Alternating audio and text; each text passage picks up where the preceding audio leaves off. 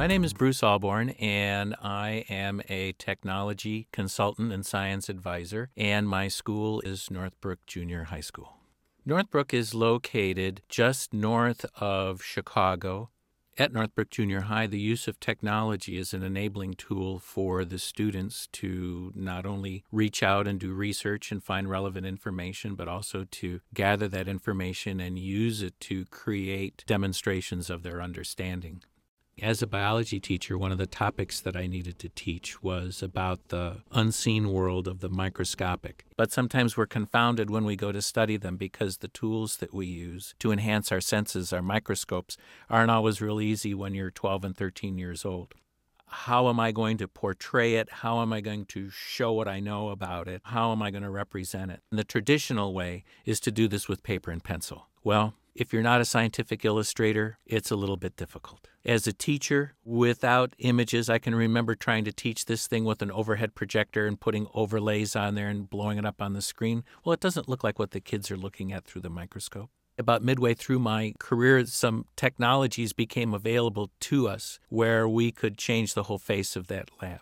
And so the two things together, the MacBooks in the classroom with handheld digital microscopes, our Proscopes, really made a huge difference in what the kids could produce. Instead of putting their eyeball on the microscope, they just would look at the screen on their MacBook and move the slide around until they found this creature swimming around in front of them, and then they would record the creature swimming around either as a still picture or as a movie. When we first started to use this technology, we needed to capture the images with the software that came with the Proscope.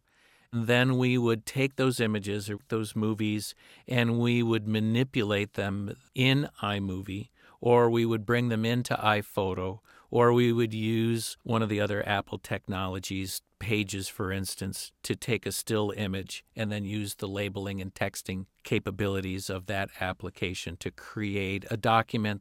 The new iChat has recording capabilities in it. So you can record a video chat. You and I could be speaking across distance. We could hit record, and it would record you and I speaking. The Proscope is a USB Class 1 compliant device.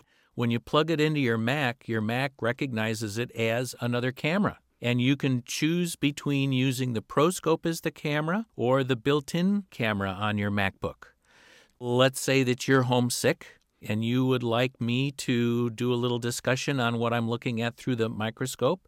I could chat you or you could chat me, and I could get my Proscope out and I could show you the anatomy of a flower or a cicada or any other sample, and you could record it. You could play it back and review it.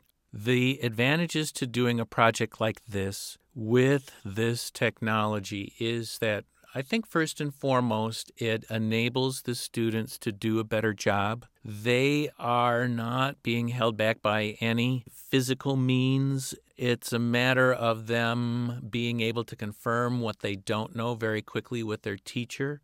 Then the next thing that's really a benefit, and the teachers rave about this all the time, is how much time it saves them. They can watch the little movie project and they know in 2 seconds whether or not the kids understand everything.